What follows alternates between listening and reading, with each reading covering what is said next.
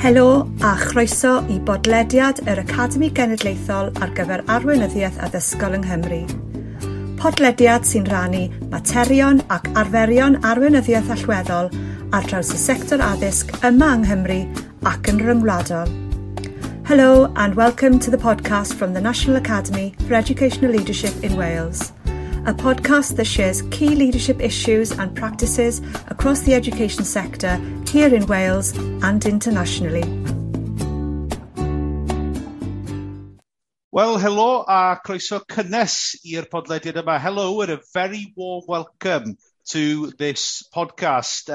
This podcast is being recorded following on from the incredibly interesting webinar we had with Professor Alma Harris, and we're really looking forward to exploring themes that emerged from that webinar with colleagues from the youth sector. I'm Trevor Jones. I'm an associate with Cohort 2 and also the head teacher at Ysgol y Creuddyn up in Conwy. So without further ado, can I ask everybody to introduce themselves? Yeah, Bore da. Good morning, everyone. I'm Professor Alma Harris from the University of Swansea. It's a real pleasure to have this follow-up podcast to the Leadership Unlocked session that I ran for the Academy. Hi, Tim Opie here, Policy Officer with the Welsh Local Government Association. My remit is for youth policy, so young people aged 11 to 25. I have a particular link with the Wales Principal Youth Officers Group, the 22 strategic leads for the youth service in Wales, also with the Council for Wales Voluntary Youth Service, and I'm a member of the Leadership Academy's stakeholder group. Hi everybody, my name's Helen Ridow. I'm head teacher of Ysgol Bryn Castell, which is a special school for pupils aged 7 to 19 in Bridgend in South Wales. We've got pupils with behaviour, emotional and social difficulties, including autism and associated additional learning needs within our school environment. I'm also chair of SWASH, which is South Wales Association of Special School Head Teachers, and I'm also a member of the stakeholder group. Diolch yn fawr iawn. Thank you very much, and a very warm welcome to everybody who has joined us this afternoon.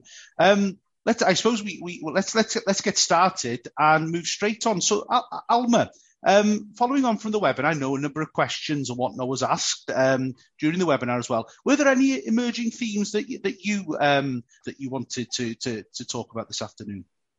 Yeah, I think the emerging theme for me is around the issue of leading for equity and excellence. The idea that it's not excellence first and equity second. It's the importance of recognising that post-COVID, if we are post-COVID, we need to think about the spotlight that was shone on disadvantaged young people and the uneven playing field in terms of learning. So for me, I think the big challenge now for education systems around the world is how we deal with post-COVID, how we future-proof education, but most importantly, how we deal with the inequities that we've clearly seen and how we address those so that every child succeeds in every setting. Thank you for that, Alma. It's a very interesting follow-on. You know, the theme of equity has proven to be incredibly challenging coming out of this period. I don't know, Tim, do you have any feelings when it comes to that particular element around equity? Yeah, well, I'm here today to talk a lot about the contribution of youth work. And I think in Wales, quite uniquely, it would seem, we've got two fantastic platforms in the shape of the Education Workforce Council and the National Academy for Education Leadership, which has a footprint of educators in the broader sense of the word. So, schools obviously have the bulk of the population of children and young people in those environments. Youth workers also contribute in those environments, but there's a lot of learning that goes on in communities where, youth workers and other voluntary sector providers offer a very valued contribution to that. We've also got further education, work-based learning, all under those two bodies. So I think there's a really good opportunity there for potentially to have joint training, but the added benefit of those joint training or spaces for those professions to come together is to learn about each other's contribution and to take some of those good aspects from each profession's contribution to ensure that we are providing a fantastic and the best offer that we can for our young people. Absolutely, Tim. And I do think, as you say, the pandemic has meant a number of those barriers have fallen, and there's a greater appreciation to the work that's done within the youth sectors, but also the greater cooperation that can happen between the youth sector and the education sector as a whole in order to benefit young people moving forward. Helen, from more of a school perspective, an education perspective, did you have any follow-ups or themes coming from the webinar at all? Yeah, I think, I would agree with everything that Alma and Tim have made reference to. For us, particularly in special schools, when we're looking at children with additional learning needs, equity is, at the forefront of absolutely everything we do. And quite often, we are the kind of irritants or agitators in the system within special schools, because, the mainstream system isn't designed for our children and young people. And the education, the curriculum, the offer that we provide has to be very, very individualised. We're talking about having a curriculum that's designed specifically for every individual child. So that means that we have to be very solution focused within our sector. And actually during COVID, we experienced, similar problems, but it meant that the barriers that we had to overcome were far greater than perhaps our colleagues within mainstream schools would have experienced. So I think that, we're already within special schools, we're already kind of catalysts for change, and we already collaborate very, very widely. I'm not suggesting that mainstream schools don't do that, but I think within the special sector, we almost have no choice. We have to collaborate with a range of multi-agency colleagues to ensure that our children are as safe as possible and that they receive what they need, to cater for their individual needs. So I really welcome the opportunity to be having, spaces set aside, to be having big conversations, which involves wider stakeholders, and really actually welcome the opportunity that's provided by the Curriculum for Wales, because that sets out, big key questions that as a sector we can come together and we can talk about, and that includes youth workers and, every different nuance of education. And beyond that, like I say, within special schools, health colleagues would be important in terms of understanding the educational provision for a child and how that looks. And also really the priority for teaching and learning for those children and young people, which may be different to the mainstream. So yeah, welcome the opportunity really, and the importance for equity. I think the key there is, just to emphasise the fact that it's a curriculum for Wales, not necessarily just a curriculum for schools. And, some of these other wider agencies have got, as Helen says, an important role in contributing and adding to that value, not just in the delivery, but perhaps in the planning and development of the local curricula as well. Thank you, Tim, and thank you, Helen. I don't know, Alma, following on from Tim and Helen's contributions, I don't know whether, you wanted to follow on from that at all. Yes, thanks, Trevor. I think that both Tim and Helen make some really valid and important points about the importance of collaboration within a system, particularly a small system like Wales. We've learned through COVID the benefits of collaboration, and as Helen said, being more solution focused and focusing on what we can do, not what we can't do in a time of disruption like we've experienced. One of the big messages I think coming out of our experience is the importance of multi-agency support and the importance of connection. If isolation is the enemy of improvement, and I think it is, I think we've learned during COVID the importance of, not just stakeholder engagement, but also community engagement. And you're right to talk about Curriculum for Wales, because I think that's a major opportunity for us to see the system as a whole, because we're all involved in it at different levels, and the importance of the fact that curriculum is actually being co-constructed by the profession for the profession. And I think that puts Wales in a very unique position to start to demonstrate to other systems around the world how this collaboration can actively work, so that young people, whether in special schools or whether in the youth sector or whether they're in schools, can have the absolute best opportunities available to progress to whatever career they want. And, you know, we need to model the practice that we see in special schools. You know, as Helen rightfully said, there's some terrific practice there, and it shouldn't be the best kept secret. You know, we should be learning from that practice. The same for youth work. We need to take down these false boundaries and barriers that stand in our way and see ourselves, as Tim said, as a completely holistic education system where support comes from every part so that we're the best that we can possibly be. Absolutely. And the opportunity to collaborate across, of the sector using Curriculum for Wales provides a unique opportunity in order to allow this to happen.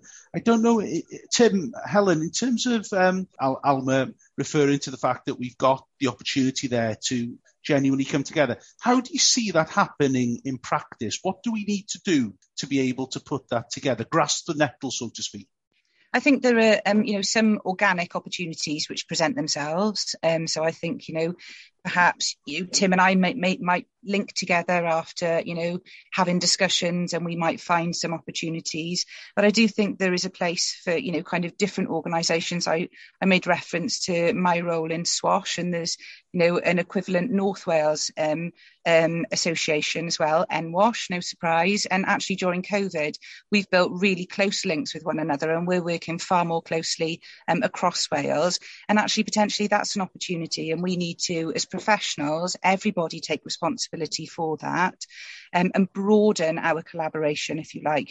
There's lots of things to be learned from businesses. If we're looking at community focused in schools and we look at employment trends in our local areas, then actually we all potentially should have that duty upon us, and also upon our local businesses, to build those links so that we're gaining those meaningful employment links for our children and young people as they're progressing through education. Yeah, I think if colleagues aren't aware, a youth work board has been established recently, which has been chaired by Keith Towler. Yesterday, I was on one of the strategic participation groups of that, called the Valued and Understood Group, and we were discussing how effective and what impact that group has had. And I think, Trevor, you reflected in a small way on the fact that, youth work has been very valued through the pandemic in regard to its role and its approach. But I think that understood element of youth work is still not quite there. Youth work has its own qualifications framework. It has its own national occupational standards. In Wales, we have the Youth Work in Wales Principles and Purposes document. But what we were talking in the Valued and Understood group about yesterday was bringing in people from other sectors that youth work has a partnership role with. So schools, health, social care, social justice, but not as an ad hoc, you can come to one meeting, we'll have a conversation, you'll go away, that's great. A more sustained approach. So maybe they could attend 3 or 4 meetings and get more immersed in some of that conversation that we have in the sector. So it gives a better understanding then, and a better perception of that person who is representing that sector can take on. I think as well at national level, I'm not convinced that youth work is seen as a strategic sector. I attend a number of national groups and meetings by virtue of the fact that I work in the WLJ, which is great, so at least the sector's got somebody there. But when decisions are being taken about where youth work can contribute and where it can't contribute, maybe that proper knowledge isn't around the table to have that detailed conversation so that we can ensure that contribution is as effective as it can be. There's lots of other youth provision out there that isn't youth work as well, no less valued. But I mentioned that youth work from 2017 as well is a registered profession with the EWC alongside teachers and further education and work-based learning colleagues. So, we really do have a number of opportunities. I wonder if one of the ways forward, I've always found that working on a specific piece of work or a specific problem, I don't know how to flip that into the positive, but that always brings about the strongest relationship and the biggest change, because people, organisations, whoever they may be, are working together towards the same goal. And actually that that reinforces all of those organic relationships, and then often identifies all sorts of symbiotic benefits that both organisations or both groups of people, however you want to look at it, can achieve. I guess the question is whether we formalise that, or whether that's something that we just allow to naturally occur. But that would be my view as to how we achieve the greatest degree of collaboration and the strongest relationships across the sectors. I think that's right, Helen. And I guess controversially, I may say that, one of the barriers to collaboration is people, I guess, believing that this is their turf and sharing is a weakness, whereas actually I think sharing is a strength. I think you also talk about the importance of authentic collaboration rather than contrived collegiality or just loose cooperation, because that doesn't get us anywhere. We really need to focus on, as you say, a real issue that everybody is concerned about and that everybody can contribute to, whether they're from health or social work or indeed education. And I guess my final thought on that is the quote that it takes a village to raise a child. And I think, it takes an entire system to give a child in Wales and anywhere else the real opportunity to be the best that they can be. And I think everybody on this call would want that for every child in Wales. Thank you, Alma. And I can't think of a better place to bring this podcast to an end than with those final words. It does take a village to raise a child. It does take a system to educate a young person, and hopefully today goes some of the way to talking about some of the ways that can happen. Diolch yn fawr iawn I chi gyd. Thank you very much to you all, Tim, Alma and Helen, for being with us this afternoon, and very much hope that today will provide a little bit of a spark for those who have listened in order to think about this moving forward. Gobeithiwn eich bod wedi mwynhau'r bennod hon o bodlediad yr Academi Arweinyddiaeth. Tanysgrifiwch ar Spotify, podlediadau Apple neu Google, a pheidiwch byth â cholli pennod. We hope you enjoyed this episode of the Leadership Academy podcast. Subscribe on Spotify, Apple or Google Podcasts and never miss an episode.